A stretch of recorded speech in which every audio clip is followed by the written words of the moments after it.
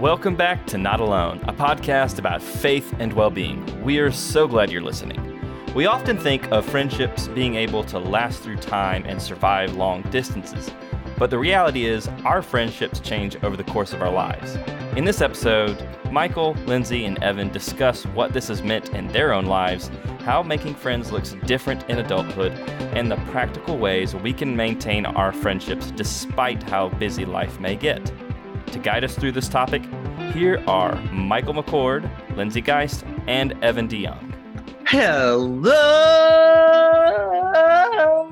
everyone, and welcome back to another wonderful episode of Not Alone. I am Evan DeYoung, and I am joined by Lindsay Geist and Michael McCord. Say hi to the people.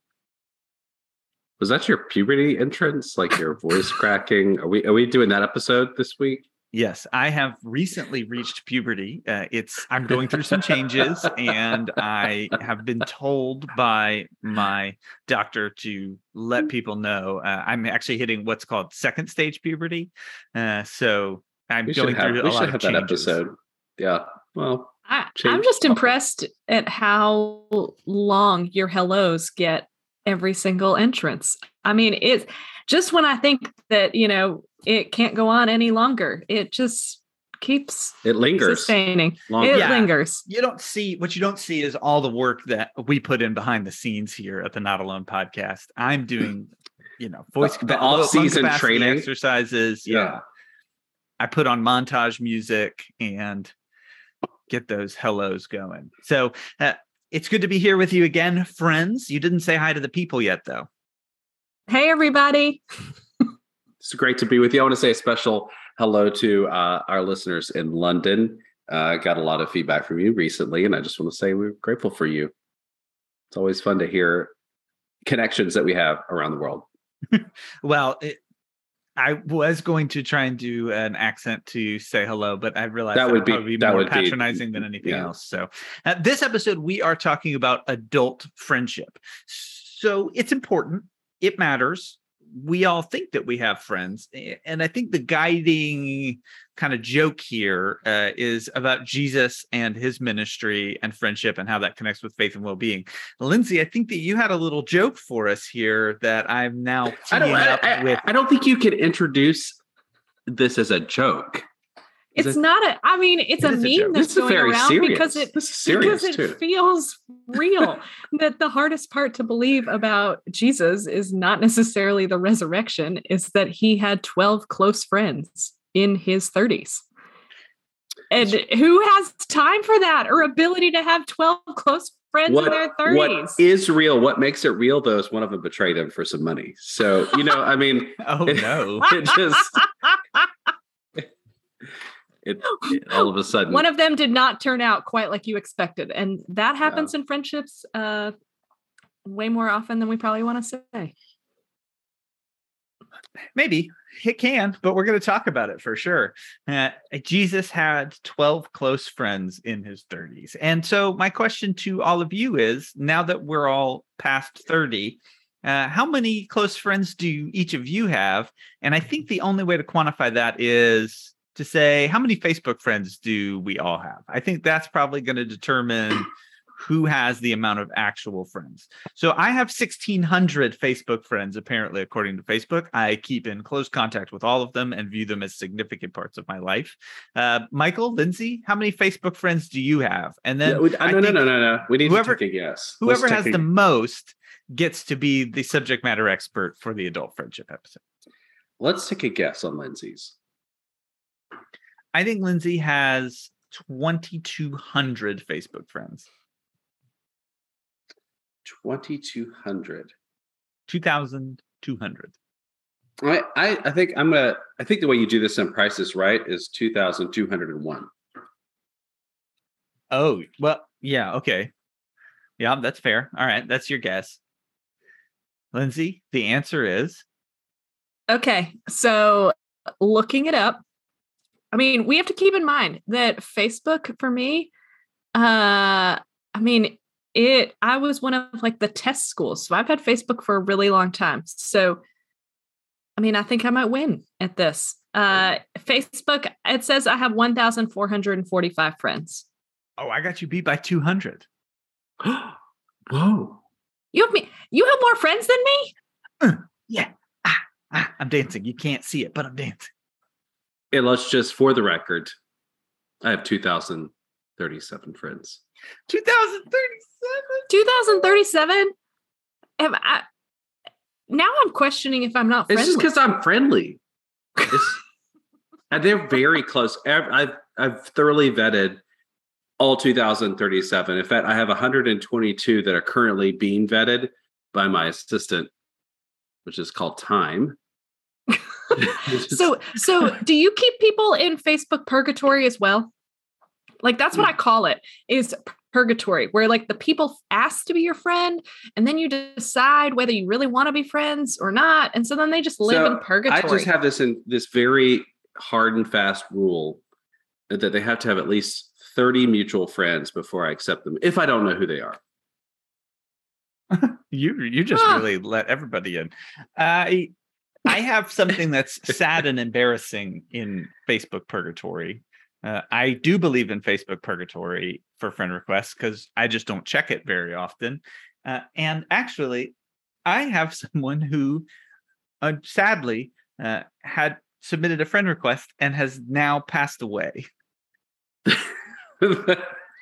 Well, they died not knowing if you were friends.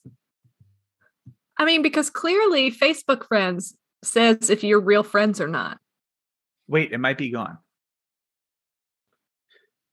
This is just tragic. I don't know if we can continue on this relationship. So what I think y'all need to do, it's still there. Because so many people are in purgatory, you don't want to end up the way that Evan is right now, with somebody not knowing the depth of his friendship. Because they are no longer living and he did not accept them in time. So the two of y'all, your mission the rest of the day, or sometime this week. I mean, isn't that the loving thing that God would want us to do? Yeah, everybody should be our friend. I don't know what to do. They're dead. I have some people who've been waiting 7 and 10 years in purgatory. I'm so sorry. Do you want to give your public apology right now? You are so sorry. I haven't looked at this. Goodness. I have some 10 years. This is great. I actually have a lot of people that have been in Facebook purgatory for 10 to 7 years. Oh, goodness. I mean, is it really this hard for us to decide if we have real friends as adults or make friends as adults that we, yes. I mean, do we have this many people in like real life friendship purgatory? Yeah. Well, I mean, it's kind of we should get together soon of the digital age. That is such a filler statement. I think what's hard about friendship is people say that kind of stuff. And I don't know if we are actually are you actually wanting to be friends with people, or do you use that as like a, hey, what's up? How are you statement these days? Sure. Well, I guess my big question to you guys is, are adult friendships that important? Do they really matter? Is it something that we feel like we're missing in our lives, that we're just romanticizing the past and what things were when we had more time and more proximity to the folks that we care about? Or is it an essential, healthy function of being an adult, especially being an adult Christian and following Christ, that we have to have community and relationships? So which side of it do we fall on? I mean, does it matter that you have strong adult friendships, or does it not? I mean, just straight up. I mean, this shouldn't be a hard question. It is important for us to have friendships and connection. I think all of a sudden I started when you said, do we romanticize it and everything? I miss those moments when you were young and hanging out in the neighborhood and somebody would come knock on the door. Hey, can you come grab your bike and go ride bikes together? Nobody just shows up at my house and knocks on my door anymore to say, hey, what are you doing? I hear that as a challenge, Evan. Oh, actually, that might have been a bad thing to say out loud to the two of y'all. Showing up unannounced is not cool anymore. If you knock on somebody's door without at least texting them, that is a social faux pas at this point. People will get legitimately upset. You can't do that. You can't just show up. Okay, so maybe I don't mean that I actually want people to just show up. I kind of do, but kind of don't. I want some of the casual spur of the moment, I think, stuff to happen. I mean, Right. last week, friends texted me. I mean, sometimes a friend can text me or call me last minute. Hey, what are you doing for dinner? You want to grab dinner together? Even just as random as on a Friday morning last week, a friend sent me a text at like 7:30 in the morning. Hey, we're going to grab dinner after work at this place. You want to meet us there? And that felt not, I mean, maybe not the same knock on your front door spontaneous, but it felt refreshing. Yeah, your digital front door. It feels good to be included. Yeah. Mm-hmm. It does. And I think it's challenging because for me, adult friendships happen typically in the calendar. Like, yes. If you work with somebody and you see them regularly, or you have some kind of recurring event that you see them, you can kind of build plans into it. But for me, if it doesn't end up in some kind of calendar or schedule, it typically doesn't happen anymore. Now, is that bad? Is it good? I don't know. It kind of makes me sad because I like to be spontaneous. And so it kind of removes the essence of that because it's planned spontaneity. But now I'm like, well, if I don't at least block off a chunk of time to be spontaneous with people, it'll never happen. And so that's tough. I think some of that planning, though, is that, I mean, for me, I kind of have a core list of friends that are the people that I want to and need to spend time with that really fill my soul. I may love spending time with lots of people, but there's those people that are kind of your lightning cable, the way you plug in your cell phone and then all of a sudden it's like charges faster. There's some of those people that know you really well that it charges up real fast. And those are the people that I probably will build some of my schedule around and book further out to make sure that our schedules sync up together. Oh, yeah. What I'm hearing is that Michael and I are that old phone charger that charges really, really slow, but you're desperate and it just ended up in your suitcase. And so you're in a hotel on like 5% battery and this thing's charging like you have a hand crank going or it's using solar power. Yeah, you remember that time we called her and said, hey, we're in town. Do you want to go dinner? And she's like, no, I just need a little me time. You remember that? Aren't you really proud of me that I knew I needed some self-care? Michael, I want to make a statement, though. You were disappointed that we did not hang out that time. We did hang out when I visited Nashville last month. We did. And also, I don't know if you know that Evan texted me this past weekend and said, hey, you want to come over and watch the game? Everybody's hanging out. And I responded, everybody. And that's Evan. Evan, like, if there's 3 people in the room, it's everybody. Anybody can be invited. And I went. Like, I did a spontaneous thing and hung out with Evan on the weekend. I do this. I was in town. And I made chicken wings.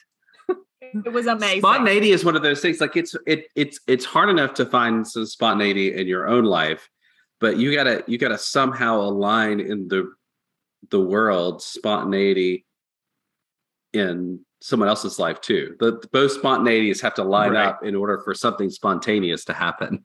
It's more of a logistical. Yeah, it's a logistical challenge, is what it seems like. It's like a lunar eclipse. I wonder if we could talk a little bit more about the need for friendship and connection into adulthood. Because I actually wanted to ask, could I ask a question just a little bit before that, Evan? Yes. What is friendship? Like for you, what is friendship? What constitutes a friendship for you? And are there layers of friendships? You have like, in middle school, you had a best friend and a BFFF and a BFFFFF. Yeah, the labels are interesting because I would say anyone that I know, I was like, oh, I have a friend. And so that category is very broad. If I So know how do you- I get into that, Evan? I'm a friend. What constitutes that? Yeah, I mean, I'd say He's anybody met you once. Yeah, if we've met, I know someone. Seen you across the room. Know your name. I think it would be I know someone, I have a friend who, and then I think the category for me that I loosely use is, oh, this is my good friend. This is my college friend. This is my friend I've had for a long time. Like the amount Work of time friend. that I've known you and stayed connected. I don't know. I don't have a ton of work friends. I think my work friends are just friends. I don't really delineate like the friend Oh, category. I feel And if I bad know now. you through work, you're in. I think, Michael, what he's saying is that we started as how we would label work friends. But now we've just moved into the friend The real category friend. for Evan. On my wall of friends, you guys are still under work friends, but maybe you can move it over. So for me, friendship, I have like my inner circle best friends. And then I have good friends. And then I probably just have friends, larger community of friends. So my inner circle people are the people that I will share all sorts of like just intimate, lots of sharing about me. And they can know thoughts and experiences and events in my life, and know both the good and the kind of stuff that I don't necessarily would want the world to know, but I trust them enough to share that. Is it bad if I just bottle up the and then dump it on strangers at inappropriate times because I feel I've heard safe that's a they're really not connected effective tool to for me? getting arrested. Committed. I think your point when I'm sitting here thinking of the own question I ask myself is that it's about how much I know someone and how much they know me. Okay. That level of vulnerability and openness is kind of indicative of the depth of that relationship. And I think the more you know somebody and the more they know you, the more you're going to be there for each other. And the more you're going to make an effort to see each other or connect with each other. But I also had this other thought that kind of the inverse question is, what does it take to not be a friend? I'm really interested in Evan because Evan, I think that's almost impossible for Evan to see someone not as their friend, because I'm just looking at the same thing from the opposite angle. My social style has been described as a golden retriever puppy. That's fair. Yeah, I don't know. I have gotten better at putting up some boundaries as I've gotten older with relationships. So my expectations typically align with, I guess, a category that I would put somebody into. And I don't think frequency of contact determines depth in friendship. Yeah, absolutely. I agree with that. And I definitely think I think they're correlated in some ways for some relationships, but I'm the kind of like, oh, it's been 15 years. Let's pick back up where we left off. So I think if somebody doesn't jive with that, then that creates some disconnect, because if we to be close, if we need to talk all the time, then that's not really what's going to fit with my schedule and my life. Now, I have friends that I am intentional with, that I talk with regularly because we've both agreed that that's important to us and there's some reciprocity there. But that category is honestly fairly limited as far as folks that I'll make sure that I'm calling and scheduling. But I'm a big caller. So like I have a big list of people that I want to call and catch up with. And I have people that I try and catch up with once a year. I have people that I try and catch up with every month. And I have people that I try and catch up with every other week or so. And so I structure that in a way. You talk to every day. So yeah, I honestly get withdrawals when I don't get to talk to you guys. I mean, I'm just like, Do you really keep a list, Evan, of the people that you want to? I do too. I keep an actual physical list of people that I want to talk to, or kind of, and I won't necessarily always keep it on my desk in front of me. No, certainly not. But I sometimes, I'll toss out that Post-it and then make a new one of kind of, and then I put all the names down of like people I haven't seen in a while, haven't caught up with in a while. And then we'll go down the list and either text them to see them in person and put something in to calendar, all those texts of, hey, can you see me 2 weeks from Thursday at, 4:30 in the afternoon at this place? Because it's always crazy like that. And then there's other people that I know I need to just call. And so I'll kind of schedule in. And sometimes we'll even schedule in when we're going to call each other. Yeah, for sure. You have to sometimes. I mean, you play enough phone tag and you don't have any option. If I think about you, I'm probably going to just reach out. And I throw out a lot of texts that are just like, hey, was thinking about you the other day, or this made me think of you. I hope you're doing well.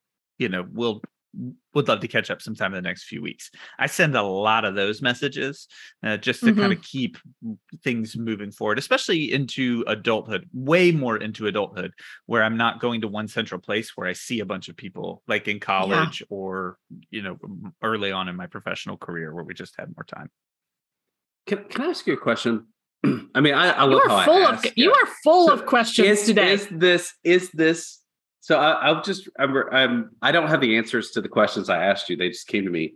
And so I've been thinking about this last question. What is the thing that keeps me from seeing someone as a friend?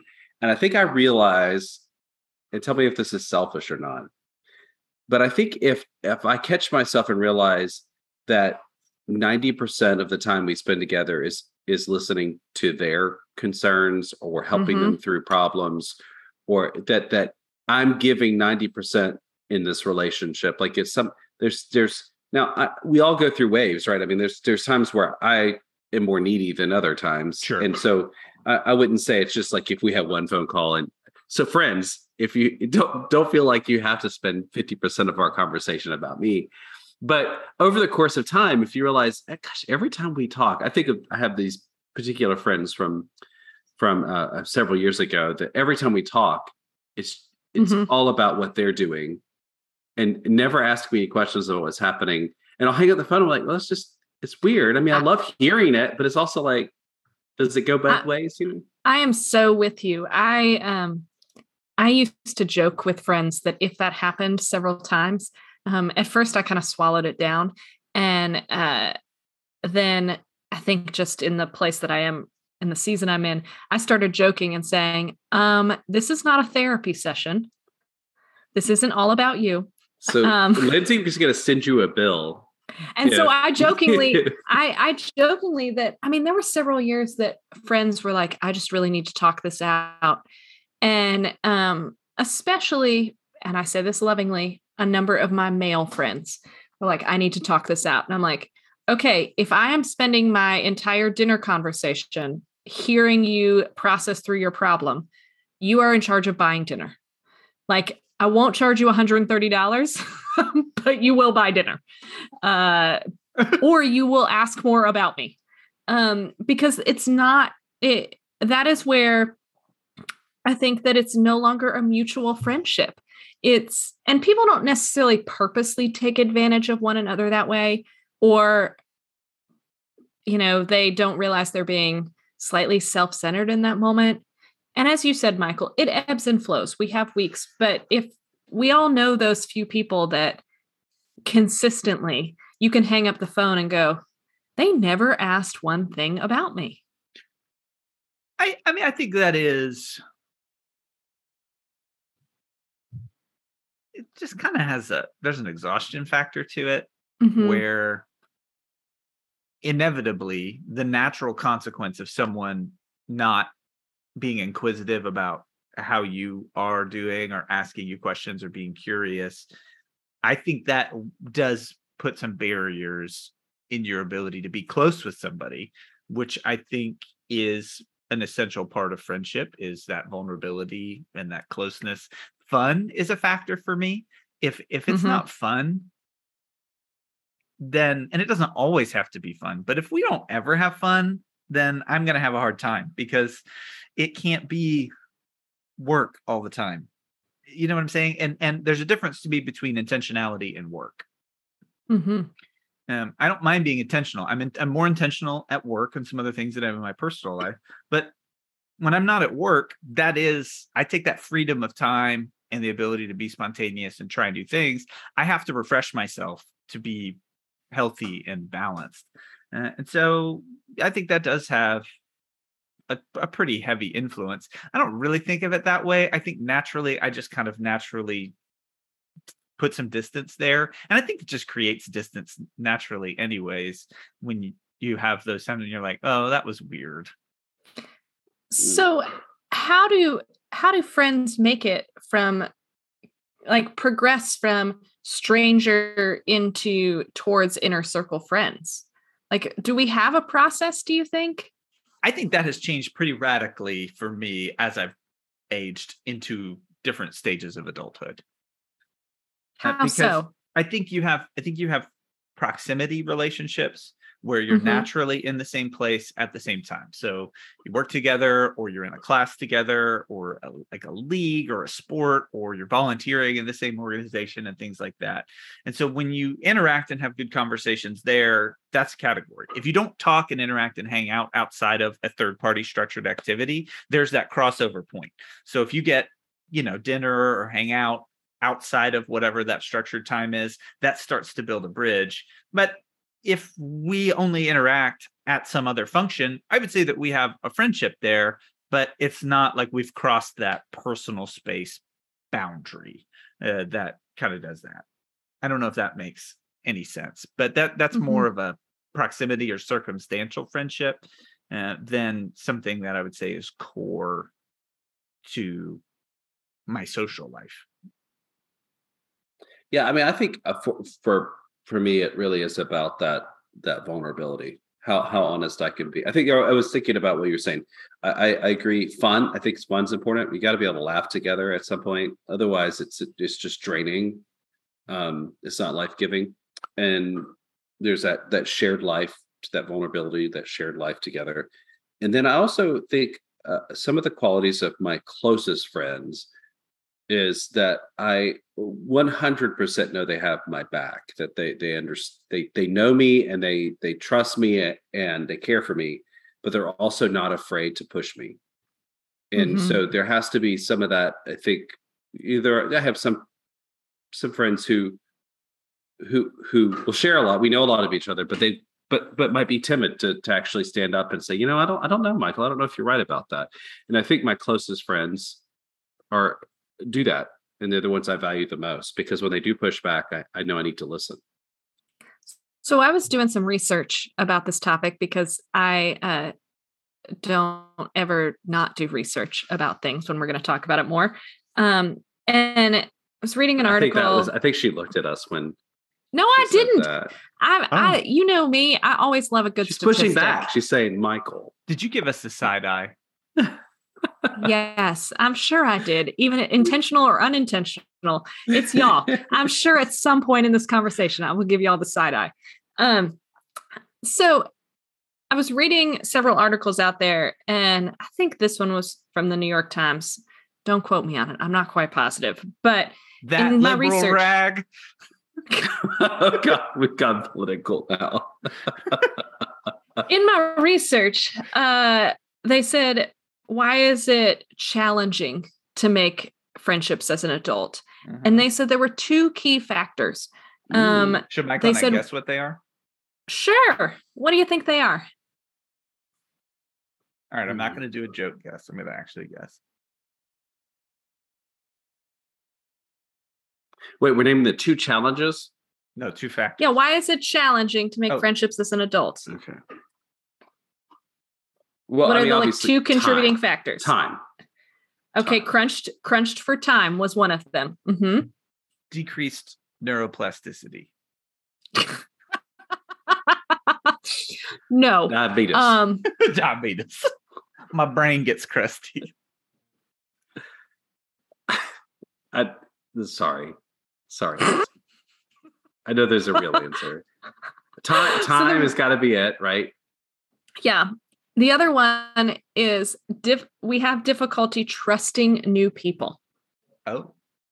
Oh, I do get that, though. I was so less guarded when I was younger. And it just takes a couple people to burn you real good on your hospitality and your kindness, and then your kind of barrier for entry into me trusting you, like you got to prove it a little bit more.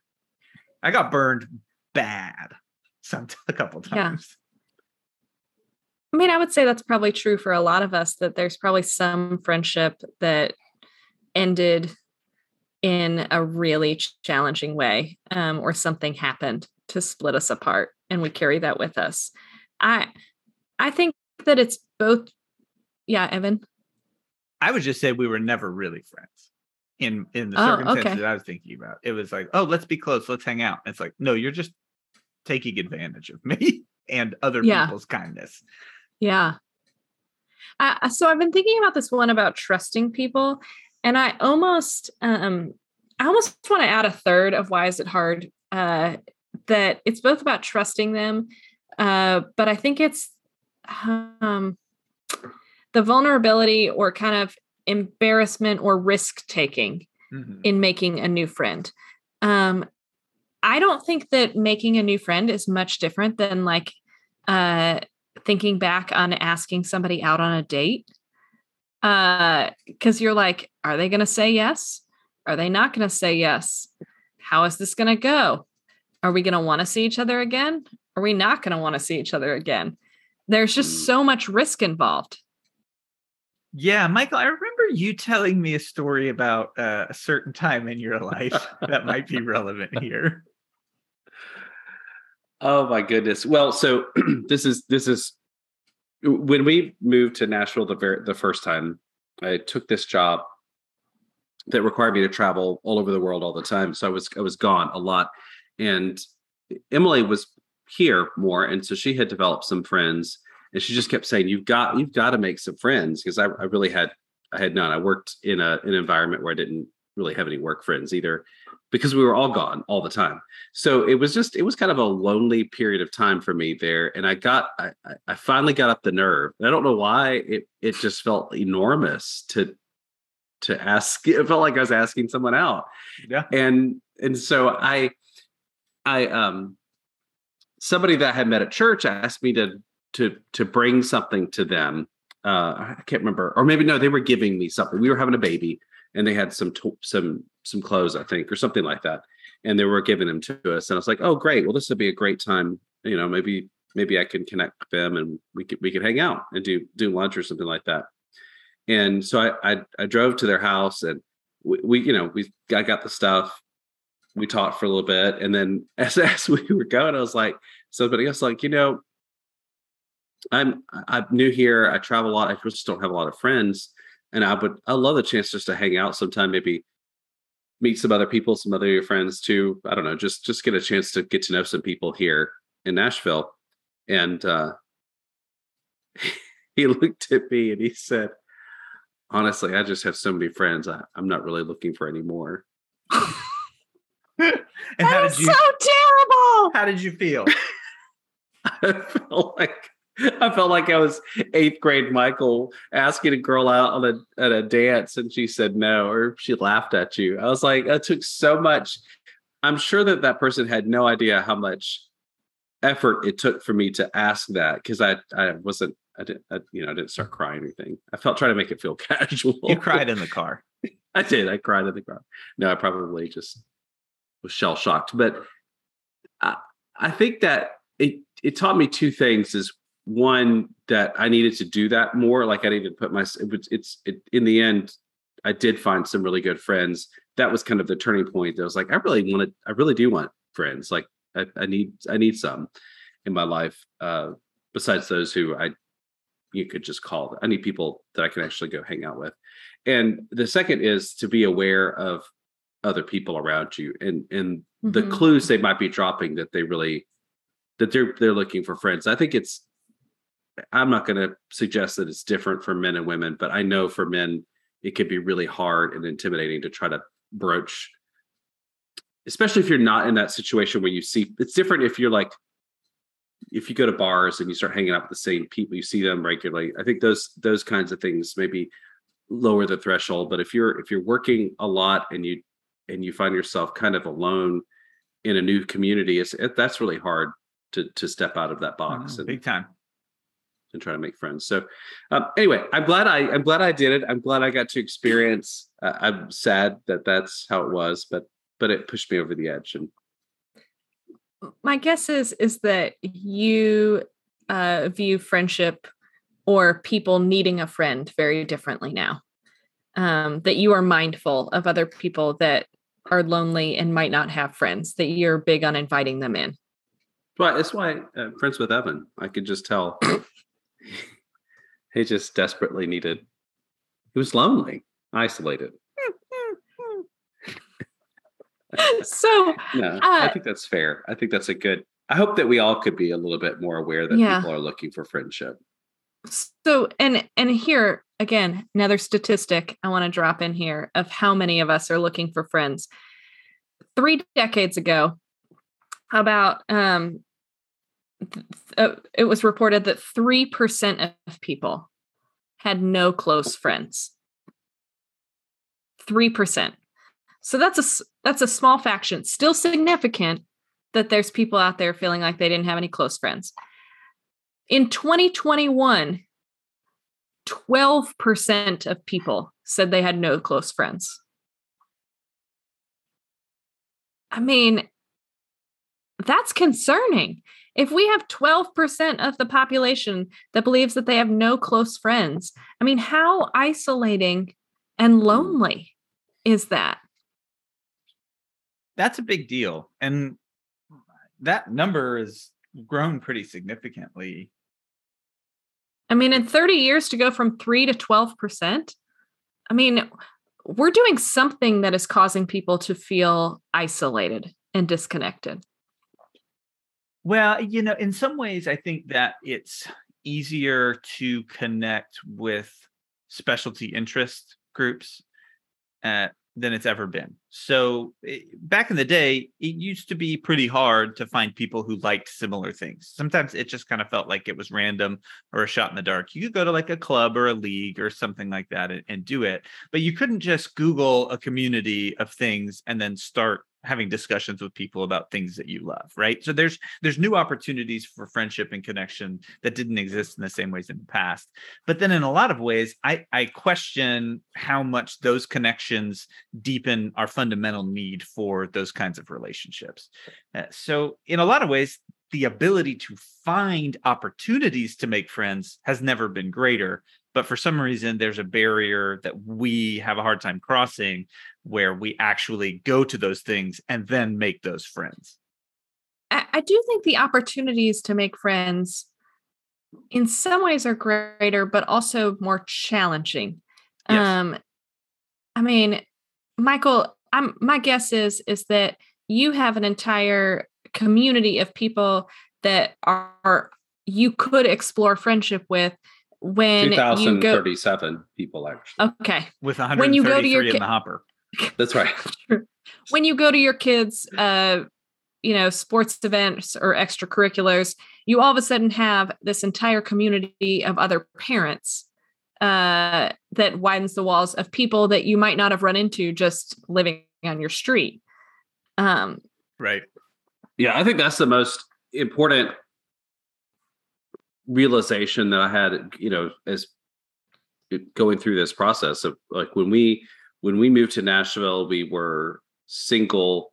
I mean, we were married and young with no kids, which is better than being single and young in some ways, because you have this built relationship and one of you generally connects with someone and then you can do some couples things and you start to find friends that way. But being young, I think, especially like thinking about the church, being young and single, there's not a lot of places for you to hang out or connect with people in church. Being young, married with no kids, there's maybe some more, but still not a whole lot in our society based around those things. But then all of a sudden, once you have kids, then you have this like shared exhaustion.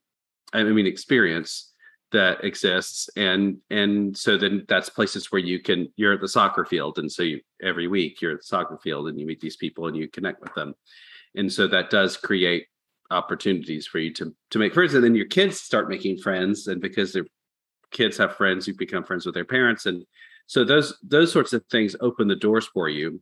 But in our society and in our church, if we think about the spiritual side of our work around friendship, is that I think we have to be aware that the church is not really organized in a way that helps people make friends very easily. And I think that's really an unfortunate facet of what religion looks like today, because I think we could be the place where people really found deep, meaningful relationships, both people of their own age and a similar life cycle and position in life, but also the melting pot of like diversity of age and ethnicity and status and gender and all the like all of that.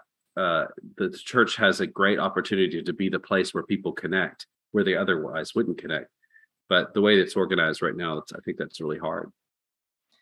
Do you feel like the church emphasizes the importance of friendship?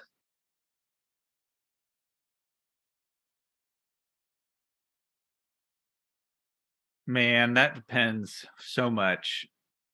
A lot of those interactions that I have had in a lot of places have been more prescriptive than supportive. The church and the people in it seem more concerned with hammering home values and behaviors that they want to see in society that they need to change. And so it becomes all about that on every side of the spectrum there. And that's when I go into a community and the first thing that they want to do is tell me how I need to be and how the world should be, that's not very interactive. Well, I wonder, I just can't think of a time that I've been in a church where like somebody has preached a sermon or shared scripture and was like, this is why friendship and being in relationship with one another is important. Yeah, I mean, I like the church that we go to now. I love it because it is mainly centered around community, social connection. Like you go on Sundays and during the week, I feel hopeful and hyped up and encouraged and ready to grow. And I feel like there's other people who are trying to do the same thing. And it's like almost like a celebration and then the structure and community that can help us to respond to the call of God in our lives. But that's why I go there. I like it. It's very supportive and extremely relational. But that the ways that happens in society has changed too. Yeah, I mean, I would say, okay, I think the current maybe familiar framework of Christianity in America right now is, first of all, it's about a litmus test. It's about like getting things right. So if you think about all the parameters that are laid upon you in order to have a right relationship with your creator, that creates an environment, I think, potentially, that says, in order to have meaningful relationships with each other, you need to get all this stuff right. You've got to we have to all line up on these issues and agree on them in order to have a meaningful relationship, which is just, first of all, not realistic. And second of all, I think unhealthy at best, because diversity of viewpoint and depth of relationship and ability, and the realization that we're never going to get it all together. Like we just can't. It's not possible. And so if you're waiting for that person to come along that believes everything you believe, I know some working with college students because of that sort of that early kind of concrete thinking, they're Republican, I can't be friends with them, but they're Democrat. It's like, okay, you really enjoyed hanging out with them. All of a sudden you found something you didn't like about them, or that was different than your viewpoint. All of a sudden you're done. I'm done with you. And I think in some ways that's heightened over the last couple of, maybe the last decade. But then on top of this sort of this framework that you have to have it all together, it's this bigger overarching story in American Christianity that really comes out of revivalism. This idea of a personal relationship with Jesus Christ. This is this language that you need to have a personal relationship with Jesus Christ, and you need to be personally convicted, and you need to personally accept Jesus into your heart and you need to personally be baptized. Like there's a lot of this individualism that really comes out in American Christianity. Now, it's sort of I think the realm of unintended consequences. I think the idea of a personal relationship with your creator is beneficial, and it makes God not a thing that's so detached from our reality, but something that's real and part of our life. I wholeheartedly agree with that. But the unintended consequence with that is that it's really about you and getting yourself right, and nothing else really matters. And that the only thing that matters is that you have a personal relationship with Jesus Christ, which means that could really break down community, the sense of community that is prevalent in Scripture. The faith of our fathers, our ancestors, our community, it was very much a community-rooted faith tradition, not about me and my house and getting myself in order kind of thing, which is really prominent, I think, in American Christianity presently. Well, we don't go back and talk about in Genesis and the creation story that, when one person is created, God is not done. Like it is not fully good when there is just one person there. When there is a second person there. Just to be fair, the second person messed everything up. So, oh my goodness. Oh my goodness. We will unpack that in some other time. I think that's but actually that's not a bad illustration. Like, you know what? If I live my life by myself, it will in some aspects it will be easier. I don't have to worry about anybody else's. I can control what happens. I can spend money the way I want to spend it. And if I have no regard to anybody else in the world around me besides myself, and there's a level of ease and simplicity and lack of some forms of failure that exist and hurt. Certainly it'll protect you from hurt and loss because you never had it in the first place. But what I think sometimes don't realize is when we go down that path, we end up very empty and lonely, and the hurt is a whole different level of hurt. So maybe that's one of the challenges of making friends as an adult, is that it requires a risk and level of vulnerability to let somebody in and invite them to be your friend and let them in. And it requires a level of humility and compromise that life can't and isn't just all about you, that there is this mutuality and you both get something out of it, but there is a mutuality in it all. Okay, so we did some research, and what we're talking about is social exchange theory, right? Okay. Really, right? Here, I'll read you the definition. Social exchange theory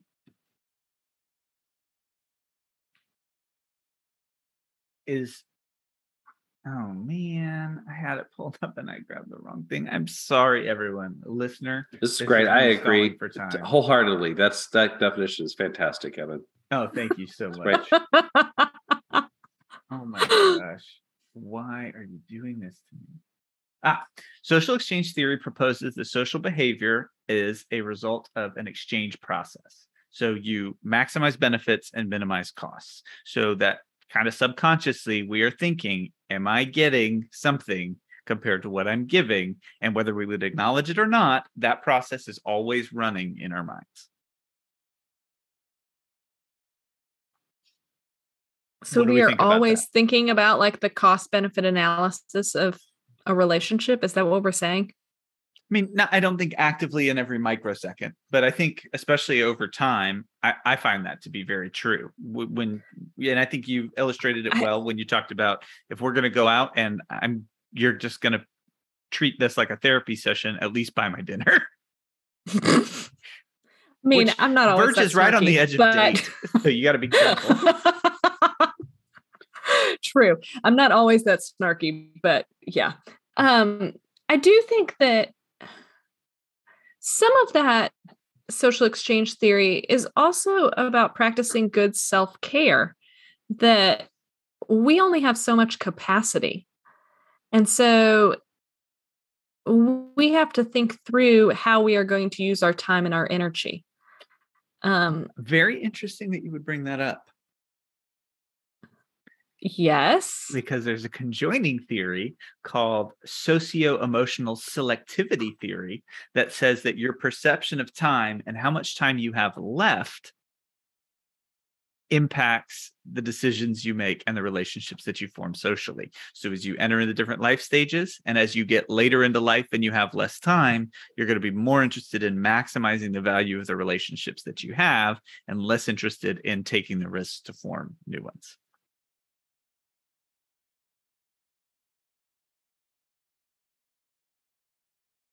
That's a gross oversimplification, but I mean, I would say that when people are younger and older, kind of like bell curve like, is when historically it's been researched that people will, the breadth of friendships is maximized in a few kind of middle seasons of your life, and the depth of friendship is more maximized towards the end of your life, and even sometimes at the beginning of your life. Yeah, the two general categories that this theory supposes, and some proponents of it say, is that when time is perceived as open-ended, I'm reading this here, knowledge-related goals are prioritized. When you have a lot of time, humans tend to want to grow in knowledge. And then when time is perceived as limited, more emotional goals assume priority. Yeah, Emily works with people who are dying, and I think that's one of the characteristics you definitely see as someone approaches their mortality. I think our baseline operation as living creatures is to sustain ourselves. So, food, water, all the basic requirements for life. Just and we're innately selfish when we're initially born, because we're just keeping, as an organism, staying alive. We have to be. That's what I think about when I see a baby. I'm just like, look at that selfish human. So selfish. All it does is poop and doesn't sleep. Oh goodness! It's like draining life out of me. But it's so darn cute. But if you think about it, children, they're going to get what they need to survive. But you also start to see this exchange theory happening, because you'll see kids like, oh, if I give you a little bit of my lunch and you give me a little of my lunch, we're both going to have everything that we need. You start to see this relationship around academics. So you're like, oh, you're really good at this. I'm good at this. Let's do this together. So you start to see that kind of happen. And then you lay over on top of that other, experiences in life. And I think even our faith traditions teach altruism, to care for others over yourself.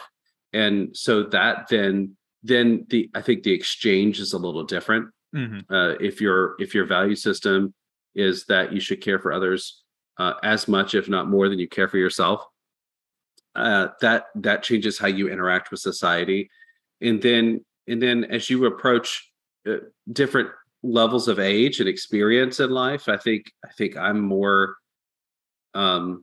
interested in depth of relationship than breadth of relationships. But when I was younger, I was much more interested in breadth than I was necessarily depth. And I think that changes. And then you see people as they approach death, whether it's a disease or injury or actual age, mortality, you see them being far more introspective and making decisions completely differently, not working so hard. That's a good one. I think you see people like, wow, I just spent most of my life working instead of being with my kids. And right now, what I really wish I'd had is, I don't think anybody ever approaches death saying, gosh, I wish I had a few more days working. Someone does. I'm not friends with them, but someone does. Evan and I are not going to be like that. I wish we had one more project. But I think those things are true. And I just think when you think about theories, they are ways of trying to make sense of complex realities, and really multiple theories overlay each other at the same time. We're kind of a mishmash of different working theories in the way we approach the world. But I think those two are helpful for us to think about. Okay. So, Lindsay, go ahead. I was going to take us a slightly different way than my brain started going. So wrap us up of Oh what you no, were saying? I'm taking us a new way too. So Why don't we say it at the same time and let's see if we're saying the that'll same be thing. real helpful. And I'll choose which way we go. Go ahead. So, I think that it takes a big investment of our time and energy. Again, is what we're Mhm. hearing of friendships. Some of the research that I was doing had researched that they've kind of found how many hours it takes to develop a close friendship. I want y'all to guess. I want y'all to guess how many hours it takes to develop a close friendship. There's a lot of variables in that, I would say. 25. It's quality Okay, hours. 25 hours to develop a close friendship. Yeah. What do you think, Michael? I mean, I think an intense 2 hours could be just as much as a non-intense 24 hours collective. But for the sake of this experiment, I'll say 36 hours. Says it takes an average of 200 hours to develop a close friendship. So they don't have 2,037 friends. I'm just 144 in the house. That are clearly all close friends too, because you've given all of them 200 hours. That's right. And so it really made me think about it. Like, if it's 200 hours to develop a close friendship, according to these researchers, then like, no wonder we might be limited on close friendship, or, it's just harder for us to make friends. It is a big risk to try to build a friendship up, because we're going, okay, are we ready to invest, 2 hours, 36 hours, up to 200 hours? Yeah, I get that. I guess the question is, which I posed earlier, is it important? Oh, is that the question that I interrupted right off the bat? Is friendship important? And I said, hold on. We talked about theory for 30 minutes. That's right, exactly. I mean, truly though, importance not strong enough a word. I think friendships are as important to your body as oxygen. Vital. So that's a yes. I just think that's just not a strong enough word. Yes. Yeah, I mean, I think it is. I think adult friendships are essential, and I think all of the research shows realistically that it is, for most people, very important. Well, especially as you get later in life, do you have close friendships? Satisfaction, health, longevity. There is some correlation with friendships and relationships that helps us to be healthier and more satisfied with our lives. That is what the data says. It's both your emotional and your physical health. If you are loneliness, someone experiencing loneliness is the same as smoking 15 cigarettes a day of its impact on your body. That is wild, that lack of connection in relationships. That's 2 Juul pods a day for. Thank you. I was curious what that. You're trying to translate for all ages in this podcast. That it is vital for us to have friends. I think that adult friendships are hard because friends are not served to us on a platter the same way that they were in school.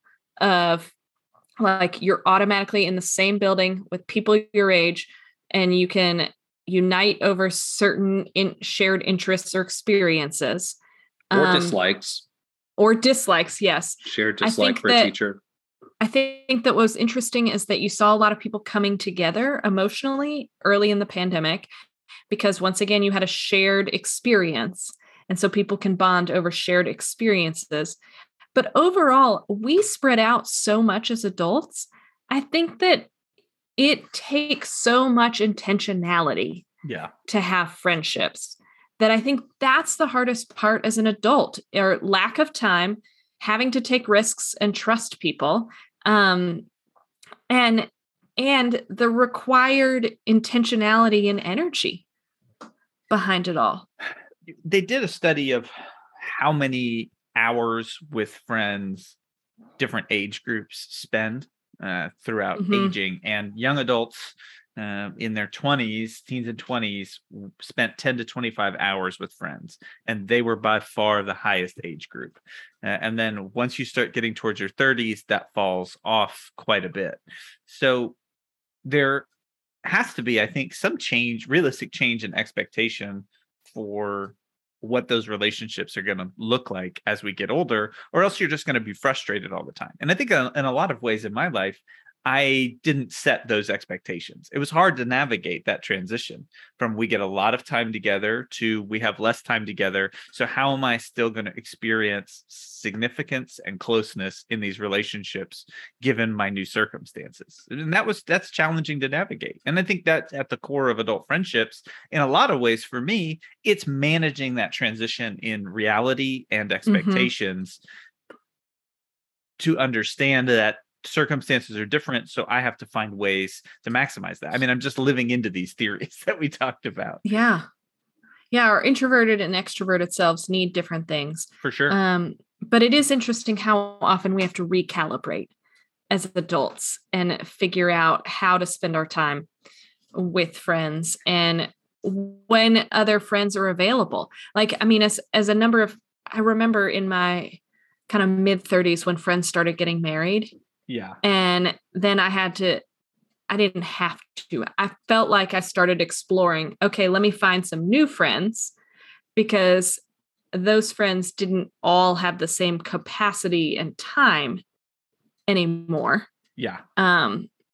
Because they didn't always create it. Some friends do create that. Yes. Some friends do not. And because when you have a built-in friend in your house, you don't have to be intentional in the same way outside of your house. I mean, I'll push back on that a little bit though, too, because I think especially for married persons, having friends is really essential to a healthy relationship. Correct. And I think it's really similar to why I think friendship is really an important and critical facet of our spiritual lives as well, because we do not have the full clear picture of who we are, who God might be calling us to be. And we do not have the ability internally to intrinsically navigate every challenge that we're going to face in life. And we don't even have the ability to become the person that we want to be on our own, because you don't have that perspective. You don't have that third party perspective. And if the only people that you're close with in your life are like family members and somebody that you're married to, and those people have to issue those kind of challenges, hey, listen, you don't seem like yourself. This isn't, you're having some challenges here. You need friends to introduce, in my opinion, and where I find value is when you're off base and somebody needs to talk to you about something or ask some concerning questions. Friendship is an essential and safe way for that to happen and to introduce life change. I think especially spiritually, you have got to have people that you're able to have those kinds of conversations with to be able to really navigate life well. And it can't, that's too much, in my opinion, way too much pressure to just put on a spouse or another family member, because every person in your life can't meet every need that you have. And that's an unfair expectation to put on them. But I think a lot of us hold that in our back of our minds the whole time. I've been meaning to talk to you about something, Evan. Tell me. Let's just model it right here. Evan, that mustache. Yeah, just need to have a conversation about it. It's disgusting, and I love it. I think one of the interesting things too, and I would pose this question: are friendships and what we value in friendships too cerebral in older age? Is it too emotional and cerebral, the connection that we try and have to determine friendship, when in reality, that's not necessarily what is the best predictor of closeness?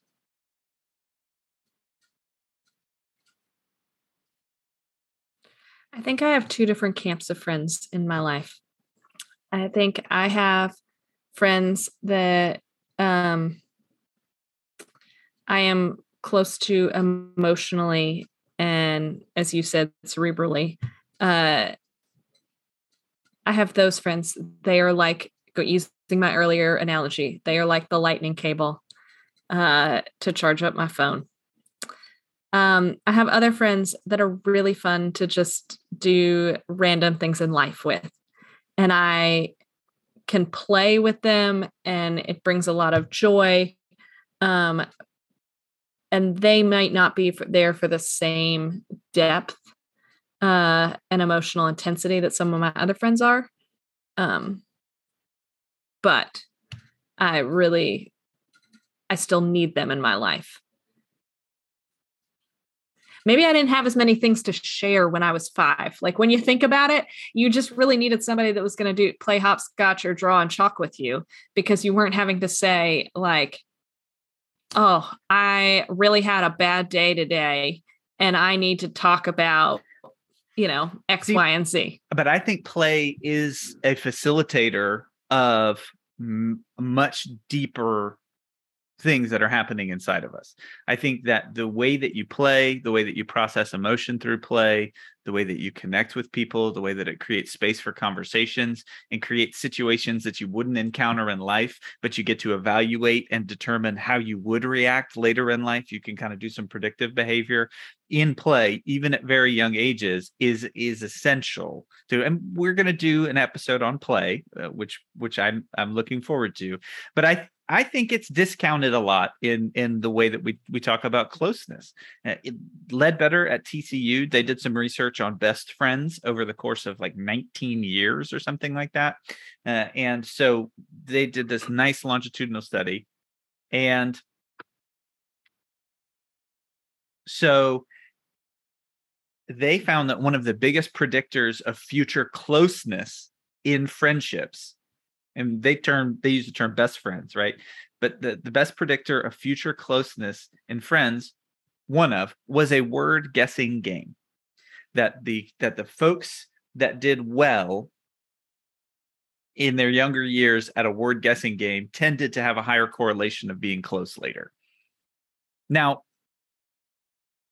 I think that yeah, I mean, okay, it's not, correlation is not causation, right? But yeah, I mean, I think that's a really interesting, I think we try and break it down and have all these theories and things like that. But there's something about the way that we play together and the way that it creates space and the way that we can predict others' behaviors and things like that, that has a factor in the way that we stay close to people. And I don't want to get into everything that we want to talk about in just the play episode. Yeah, there's so much that I want to learn about play in the future. So I can't wait for that episode. But I think that if every time you get together with somebody, there's the pressure of deep vulnerability, I don't know if that's always our authentic selves. I think that friends are one of the greatest ways that you can just explore new concepts, try new things, recreate yourself, create space to evaluate things in your life. That pressure doesn't have to exist professionally. And I think even when we talk about professional relationships and how we bridge professional relationships into friendships, I think play in a lot of ways is that facilitator. I think that's a really great point. I think that as adults, we've forgotten to play in the same ways that we used to. And I'll be curious to learn more about what that means for our connection, because it's something we don't do that much anymore. Well, and in your opinion, spiritually, I think there's a unique relationship that friendships have with our spiritual health. I think family has those relationships. I think pastoral counseling, but I think for me, friends are where things become real.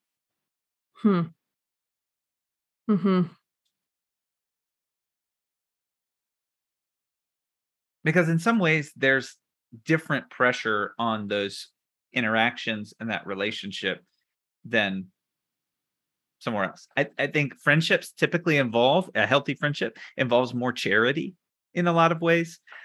Someone who knows you, gives you space, they understand. And in a lot of ways, you got to be able to workshop ideas, thoughts, and emotions in a place of psychological safety that isn't just defined by this is the person I talk to when I need to fix my stuff. Some ways, close friendship serves as an incubator. Yeah. Well,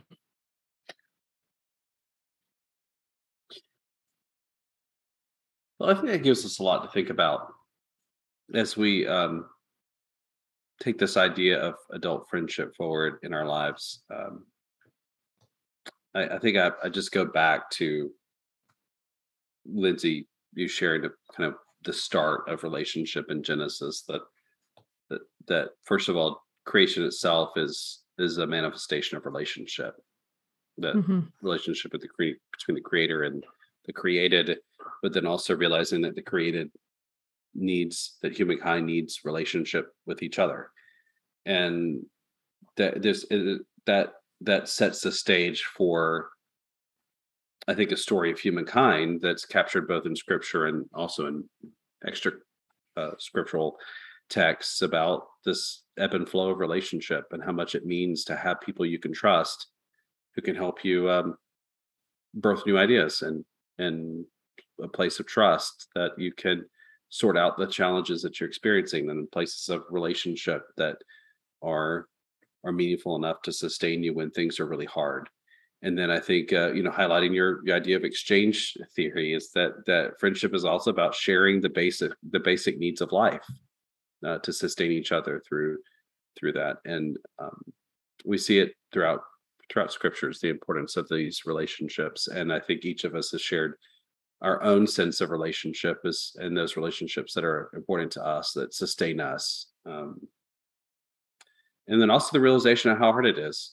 Like, it's not easy especially to make new relationships as an adult, but those relationships that you do form, I think, can be some of the most powerful in your life, because you're a different person now than you were when you were a teenager or when college student. And so building relationships now with people that offer that kind of sustainability and fun and encouragement and sustentation, that can be really powerful gifts to you.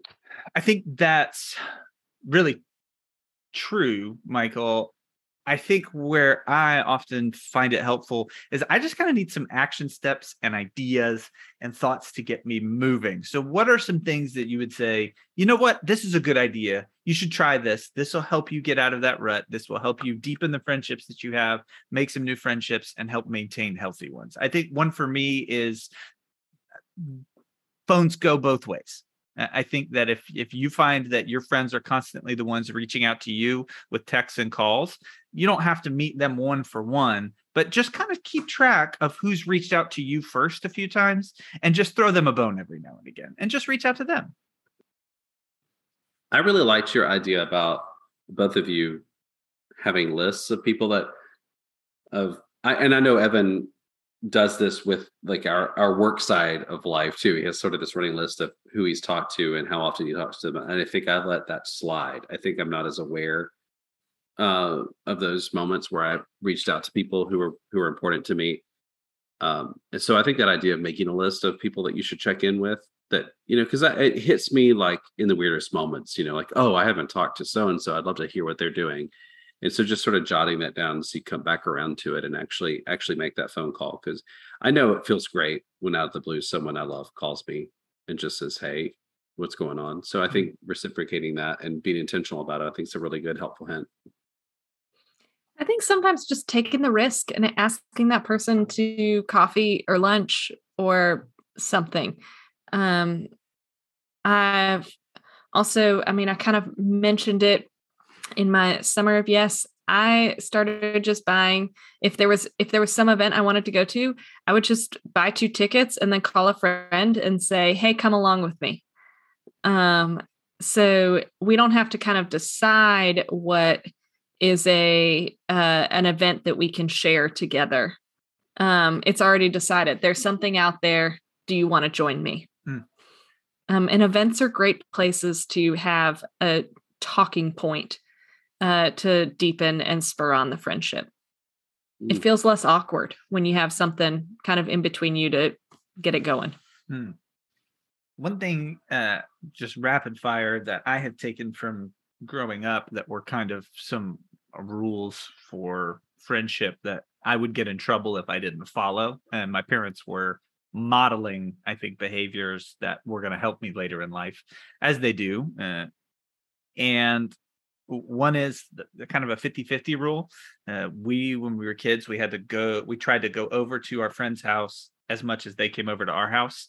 That way you were on other people's turf. I think that is a little different. In adulthood, it's more like, let's meet on your side of town this time. We'll meet on my side of town. I'll come to your house, your apartment, whatever that is, and try and balance that out. I think logistically that can have some challenges, but I think it really shows a level of care and intentionality to say, you know what, you've driven to my side of town the last 2 times we've hung out, even if it's not convenient. Let's go to a restaurant near your place, which I think is good. The other one of those that I really liked is the rule of prior commitment. And when we make plans, we got in big trouble if we changed them, just because something better came along. So I think holding those times and plans that you have really sacred are really fair. And one of the things that I think helps you to be healthy and keep those connections. And it keeps you from being flaky too. I always, super appreciate that. Things come up, obviously, but when things come up constantly, that's a trend. I think these are all really helpful practical steps. And I really value y'all's friendship. I know we say this often, but I am grateful that we have taken over 200 hours together to develop a close friendship. Hey. Yeah. And we get to actually hang out in person sometimes now too. So that's great. I know. And everybody listening, we also are on our way to considering you close friends, since you have probably listened to us. If you've listened to the whole thing, you've spent more than 50 hours. More than probably 90% of the people who I've ever met.